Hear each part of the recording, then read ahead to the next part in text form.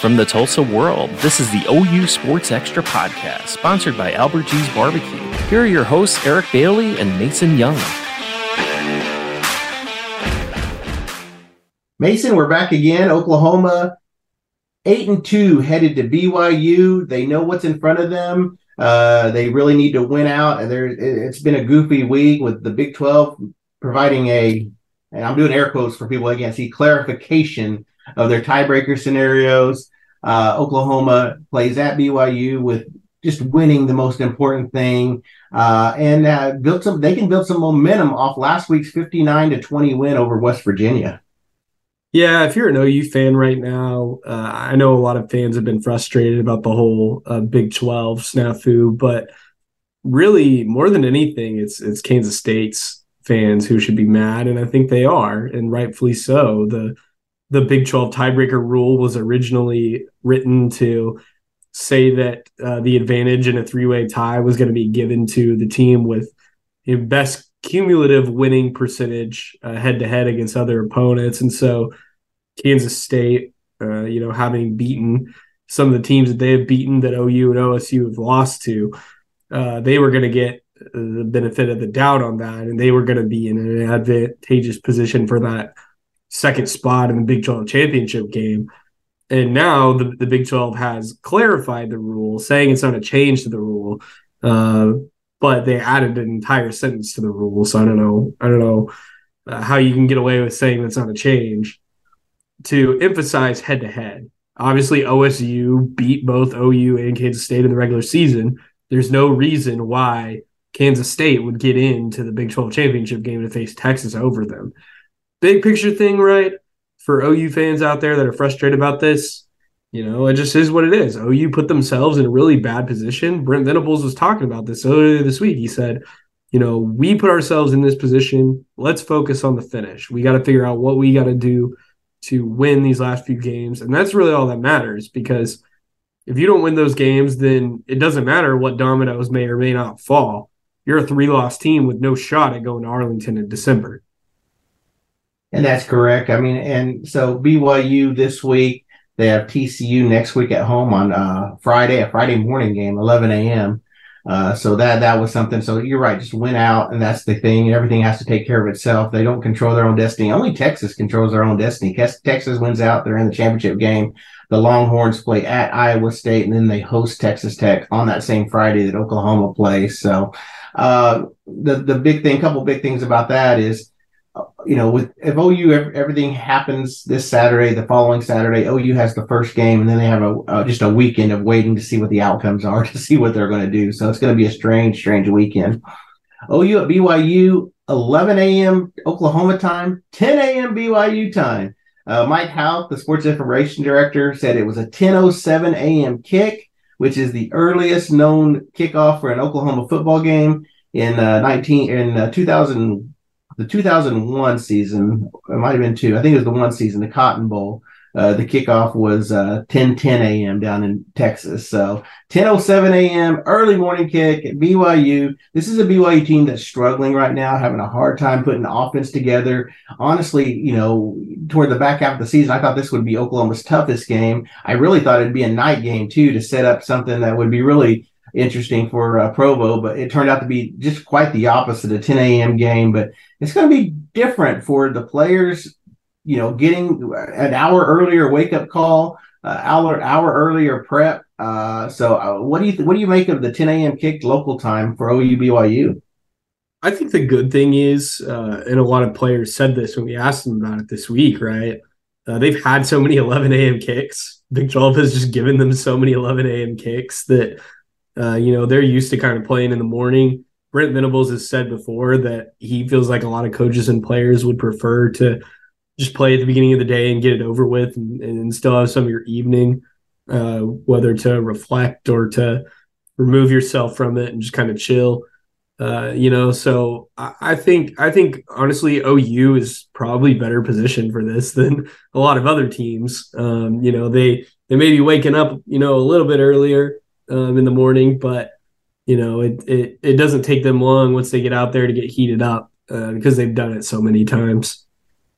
24-point favorite the Sooners are going into this game. It's one of the more lopsided Big 12 lines that they've had all season. So I really think for Oklahoma to have success, they just have to do what they did against West Virginia, get off to an early start, get off to a big early start. You know, it was 31-7 before you blinked against West Virginia last weekend. So I think that's the key, especially on the road. But, you know, the issue with Oklahoma, Mason, is they haven't played well on the road in true road games.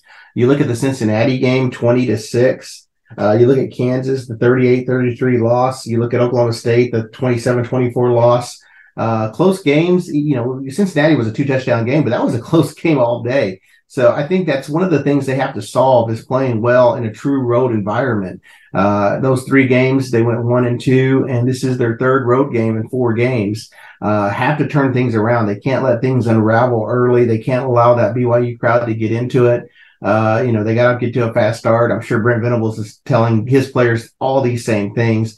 But for whatever reason, Oklahoma's struggled, and it's never easy to play on the road in college football. That's a fact. But Oklahoma's really struggled on the road this season.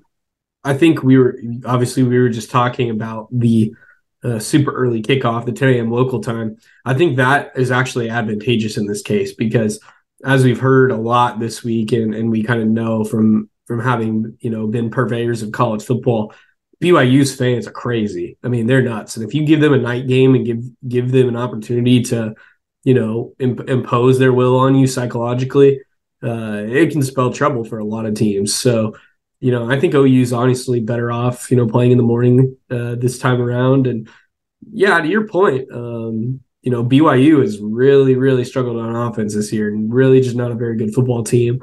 But a major part of that is for some games not having their quarterback, Keaton Slovis, him being out injured. OU's preparing like he's going to be back this week and think BYU expects to have him back. It'll be interesting to see after a few games out how that changes the dynamic of BYU's offense, if they're any more, you know, consistent, able to put up points than they have been with, you know, their backup. But yeah, I mean, this is going to be one of those where it feels, because of what BYU is on paper right now and how not as good they've been this year compared to what we thought they might be. It feels like this game is going to be less likely to be the quote unquote trap game. But I think there's still, you know, every opportunity for BYU to put this OU team on the ropes or even upset them. And, you know, maybe having that morning time and not allowing the fans to get into it, getting off to a fast start, as you said, helps kind of dissuade some of those concerns. Oklahoma is 2-7 under Brent Venables in one-score games. So that's something to remember. Again, you don't want to keep things close. Oklahoma's had a hard time finishing games off. So I think that's just a stat to remember out there. I'm not saying it's going to happen this weekend, but it's something that's happened. It's something that, you know, deserves to be talked about. Oklahoma, it gets to crunch time. They've struggled in close games.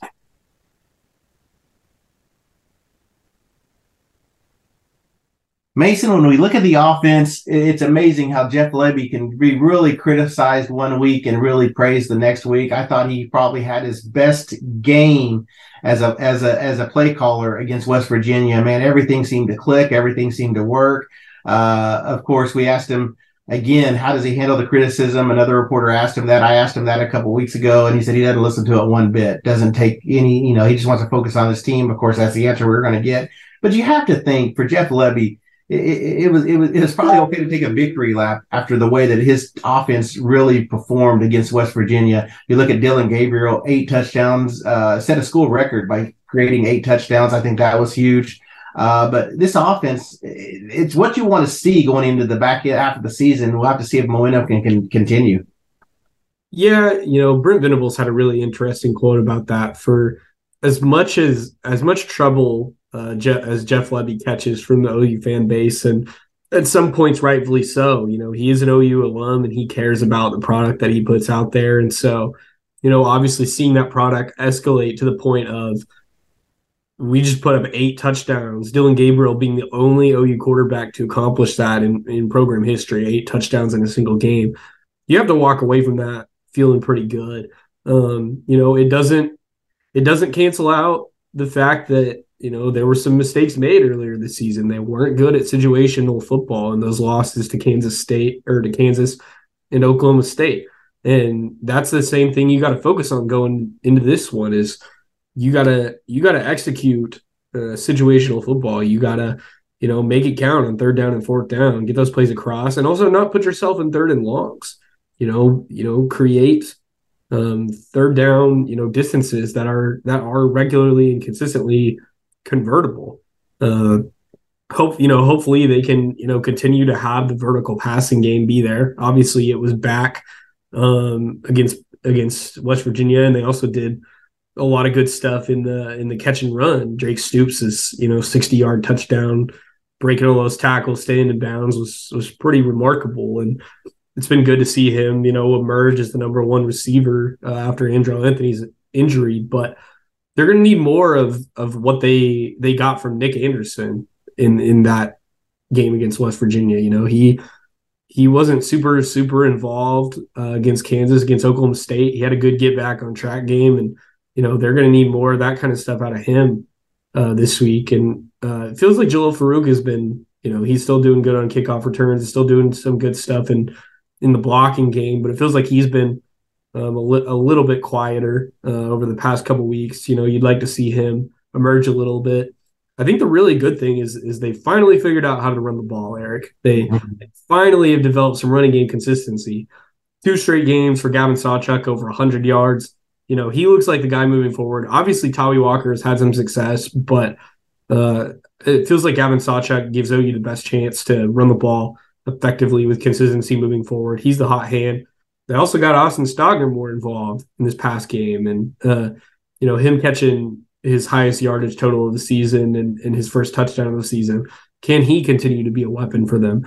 So this is an offense that hopefully we didn't just see like a 1 week crescendo against West Virginia and now things are going to come back down to earth. There will be some attrition, right? You can't score 8 touchdowns every game, but this is a group that you want to see continue to still have the rhythm this week against BYU that they had against West Virginia.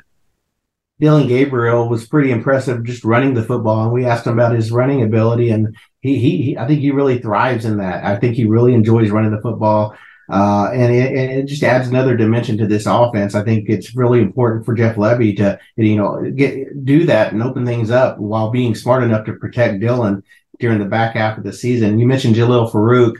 I asked him not only about his receiving skills, but also kickoff returns. We were kind of joking after his interview session. It was just me and him talking, and he really feels like he has a long return in him. He said he was just tripped up, just shoestring caught last week. Really had a good chance for a big return. If you do see him, he's running with authority when he does get a chance to return a kick. Now, a lot of these kicks he has to fair catch or have to go in the back of the end zone. But when he does return one, he's running with authority, which is good to see. Gavin Sawchuk, you mentioned him.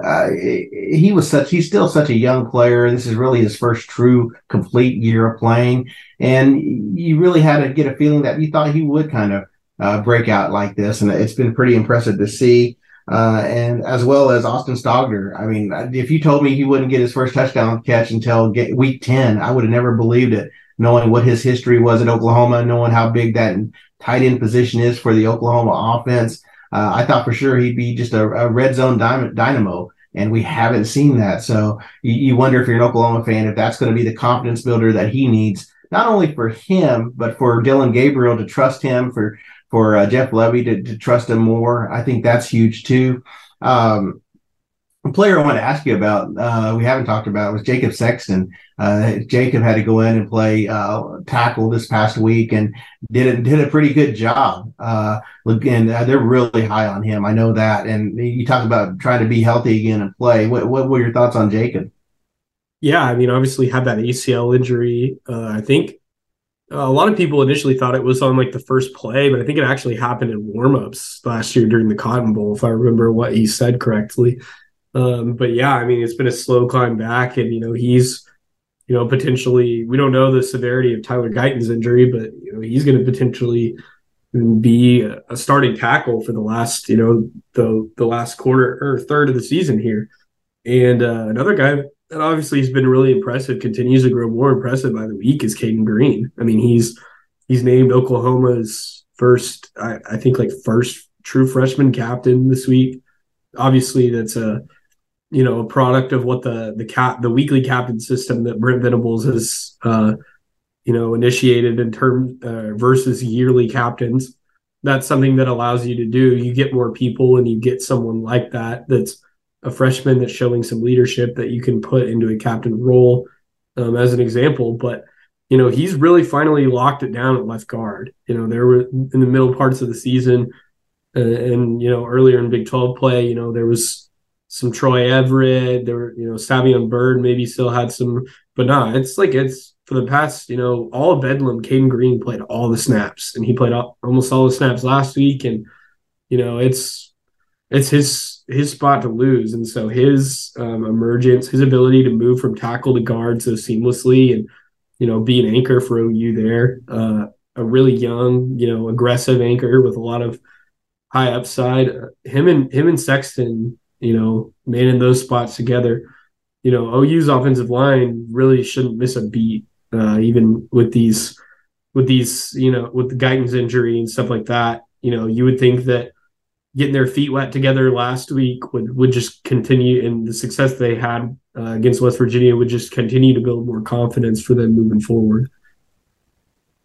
Let's switch to the defense side of things. Danny Stutzman's back, and that was big. He missed a game and a half when you think about it, missed Bedlam. All his coaches say he was extremely engaged, though, when he was on the sideline, telling linebackers what he missed and what they missed and everything like that, what he's seeing. He's such an emotional leader to this defense, both on and off the field. I think that's pretty huge. And to have him back, and to be honest, he's still wearing an elbow brace. He's got something for his neck. Now he has something for his leg. He's really playing through a lot of pain, but that just demonstrates the toughness of Danny. I've been impressed with him, and you knew he wasn't going to miss the last half of the season more than he had to. So it was good to see him back. But you know what? His availability last week shifting over to middle linebacker and allowing Kip Lewis to play more snaps. I think that's pretty huge, because we've seen Kip Lewis. We talk about Gavin Stalchuk being a true young running back. Kip Lewis is even greener at linebacker, but man, his talent, it's hard to keep him off the field. 3 years ago, Kip Lewis would have had to play out of necessity because Oklahoma just didn't have the players of his caliber. Well, they've allowed this what Brent Venables is building has allowed him to grow and mature a little bit before really getting important reps. And I think that's been huge. But seeing Stutzman and Lewis out there at the same time, if you're an Oklahoma fan, you got to be excited about the future of that position. Right. Linebacker just looks so much better than it did a year ago with the development of the younger guys in Brent Venables' system. And you think about also, Kobe McKenzie has been really solid coming off the bench and providing some plus minutes at middle linebacker for OU. Obviously now with Stutzman playing the Mike spot and Lewis playing Will, Kobe may not have as many snaps moving forward, but he's still someone that they can use to spell Danny when they need to and give him a breather. And Jaron Kanik also, got some run in the West Virginia game. And, obviously he struggled at times last year and has essentially lost the starting spot to Lewis. But, I think he had his best game of the season against West Virginia. He did some really good stuff in a reserve role. And, he's still just learning the position, and he's going to be, down the road, he's still going to be an impact player, linebacker for Oklahoma. Some of the youngins at that position too, Lewis Carter and Samuel Masigo playing the cheetah spot. Brent Venables talked about this week, those guys really made a name for themselves on special teams, and now they're getting more and more opportunity, to play with the defense, run with the ones, and make impact plays with the defense as well on game days. So the outlook of that position, is completely flipped on its head from last year, when it really felt like, Danny and David Agwebu and Deshaun White were playing all the snaps and really didn't have any depth behind them at all. So that's good to see. The thing that will be interesting to monitor this week is the defensive line. Still struggling to get sacks. Still, didn't have a sack last week either. It's been a run of several games for him now. But Ethan Downs talked about they're doing enough. they're still getting some pressure that's forcing, bad throws and whatnot. They're keeping quarterbacks from escaping on them. Garrett Green was somebody that could potentially test you with his legs that they faced last week with West Virginia. And he didn't really get out and run on them. So maybe this is the week that things turn up for that OU defensive line, and they finally get another quarterback takedown. But right now, I guess the least you can say is they're, and they've done this at other points in the season too. They're doing enough. They're not hurting you, and in some ways they are helping you, even if it's not directly translating to sacks. You mentioned about forcing bad throws. Oklahoma with 2 more interceptions. Reggie Pearson and Jacoby Johnson with picks last week have 17 this season, which is the most in the nation, tied for the most with Liberty. And they're doing a lot of this without the play of Gentry Williams, who we didn't see play last week as well. Gentry, of course, has 3 interceptions. Billy Bowman leads the team with 4. But I think the takeaways is huge. It's something that Oklahoma hadn't seen in years. And they're being just real opportunistic on defense. You get more possessions for the offense. Just been impressed with the way this secondary is playing. The strangest thing about that stat is Woody Washington does not have an interception this year. He's your best cornerback, your most veteran cornerback, and he doesn't have a pick this year, which is really, really strange about the 17. But that says a lot about Woody, too. Maybe they're not picking on Woody or trying to test Woody that much. Defenses are going away from Woody. So I know it's probably frustrating for him, but being a team player that he is, I know he's probably happy that others are getting some limelight there, too. So defense, you mentioned the defensive line. I think if they can continue to just to pressure, just to stop the run game and put pressure on the quarterbacks, force those quick throws, I think that's huge too. So defense is playing well. If you're an Oklahoma fan, you love to see more sacks from anybody. That's something else too. So we'll see how they do against a BYU team that's pretty talented. We haven't really talked about special teams. Oklahoma, when Zach Schmidt was such a big topic after all the missed field goals during that one stretch. He's only attempted 4 field goals in the last 3 games. He's 2 for 3. So I just wonder, is that faith coming back slowly for Brent Venables for Zach Schmidt? I don't know. I will say this, Luke Elzinga has been really impressive as a punter. It's just strange across the board. Running back, wide receiver, punter. It's taken time for guys to really, really develop into the go-to guys at positions this year, a little longer than usual. So that's kind of been different to see, but maybe that's just being in the transfer portal era now. You really want to see what you have before you really go with what you got. Anything else football related before we get to basketball, Mason? No, I think we covered it pretty well. I think we're excited to get out to Provo and, see what that's like. Should be a good game and obviously a must-have for OU to keep the Big 12 title hopes alive. Let's go to basketball then. I'll ask you about basketball. Oklahoma, 3 blowout wins so far. Not even 30-point wins, at least 30-point wins, and they had a 93-54 victory over Texas State. We're recording this on Thursday, so on Friday they play Texas Rio Grande Valley in Lloyd Noble. The first true test comes next week on Thanksgiving Day when they play Iowa, which is going to be a pretty incredible game, just to really get a kind of a litmus test of where the Sooners really, really are when you play a talented team like Iowa. So, but what are your early thoughts on what Porter Moser is building in these first 3-4 games for the Sooners? Well, it looked really good. Last week they beat Mississippi Valley State by 39, and Mississippi Valley State going into that game was quite literally the worst team in like the Ken Pomeroy basketball ratings. They were like 130 something, just an awful, awful team. So there's not a lot you could extract from that, but playing Texas State, that's a team that's a Sun Belt championship contender. Now, they were down some injured guys in that game. Their roster wasn't at full strength, so that allowed OU to, take advantage probably a little bit and, obviously beat them by 39 too. Don't want to give Texas State too much credit, but, they're like, I think the thing that you see is just the depth with OU is just so much better than it was last year, right? When you do think about that Mississippi Valley State game, actually, they were down. OU was down 3 scholarship players. He didn't have Jalen Moore, who had a hamstring injury. He's a starter. He didn't have Caden Cooper, standout freshman. He had an ankle sprain. He missed that game. And then, they're trying not to play right now. They're trying to not play their other freshman, Jacob Cole. They want to redshirt him if they can. But obviously, college basketball is different than college football. You play one game as a true freshman, you're done for the season. So, looking at that game, what you did extract from that was that, okay, they can be down 3 scholarship players. Last year, if that situation happens, they very well might lose that game to the worst team in college basketball. Like, you just never know.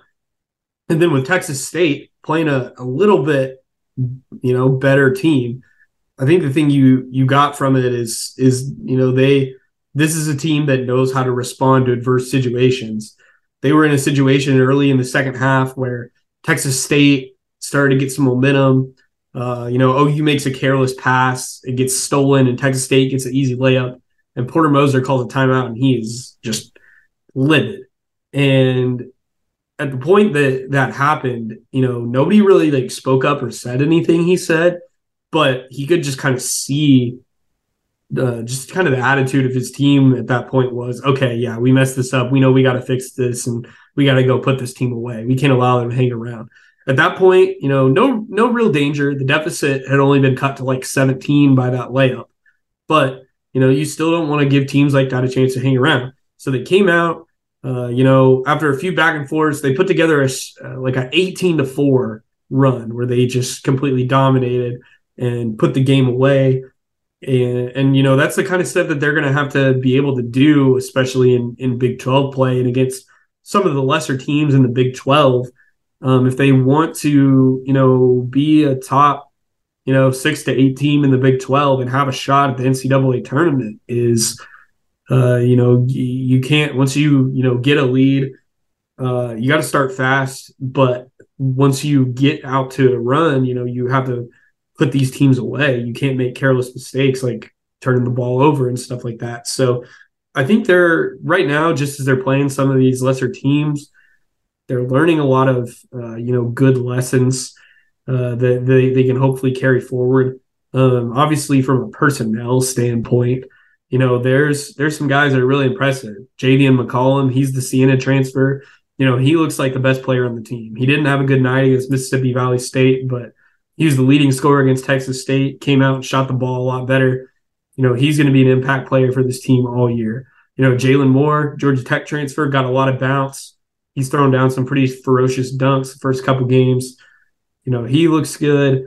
John Hughley, the Pittsburgh transfer, huge down low, has been big for them on rebounding, along with Sam Godwin. Them two just locking down, dominating the paint. And then Latrey Darkard, coming off the bench. He was like an all Western Conference defensive player last year. Also a really good 3-point shooter. So Porter Moser, got some guys in the transfer portal that have the potential, along with, his 2 returning starters that he brought back, Miles Uzan and Otega Owe, who have developed and gotten a lot better and are really leading this team as sophomores. You pair them with the transfers Porter's brought in, and I think this is a team that's honestly really going to surprise a lot of people in the Big 12.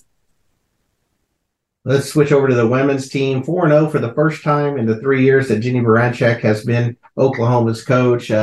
4 pretty impressive wins, especially against Ole Miss, 80-70, going on the road to Oxford, playing a future SEC school.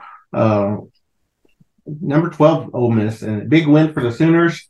We look at Oral Roberts on Sunday. Peyton Vorholst, who leads the team, averaging 15.8 points and 5.5 rebounds, had 32 points against the Golden Eagles. That was a big game for her. And then Skylar Vann, she's going to be the leader of this team this year. She's the 2-time 6th player of the year. She's starting this year, so she won't get that award this year, but she's the 2-time 6th player of the year in the Big 12 Conference.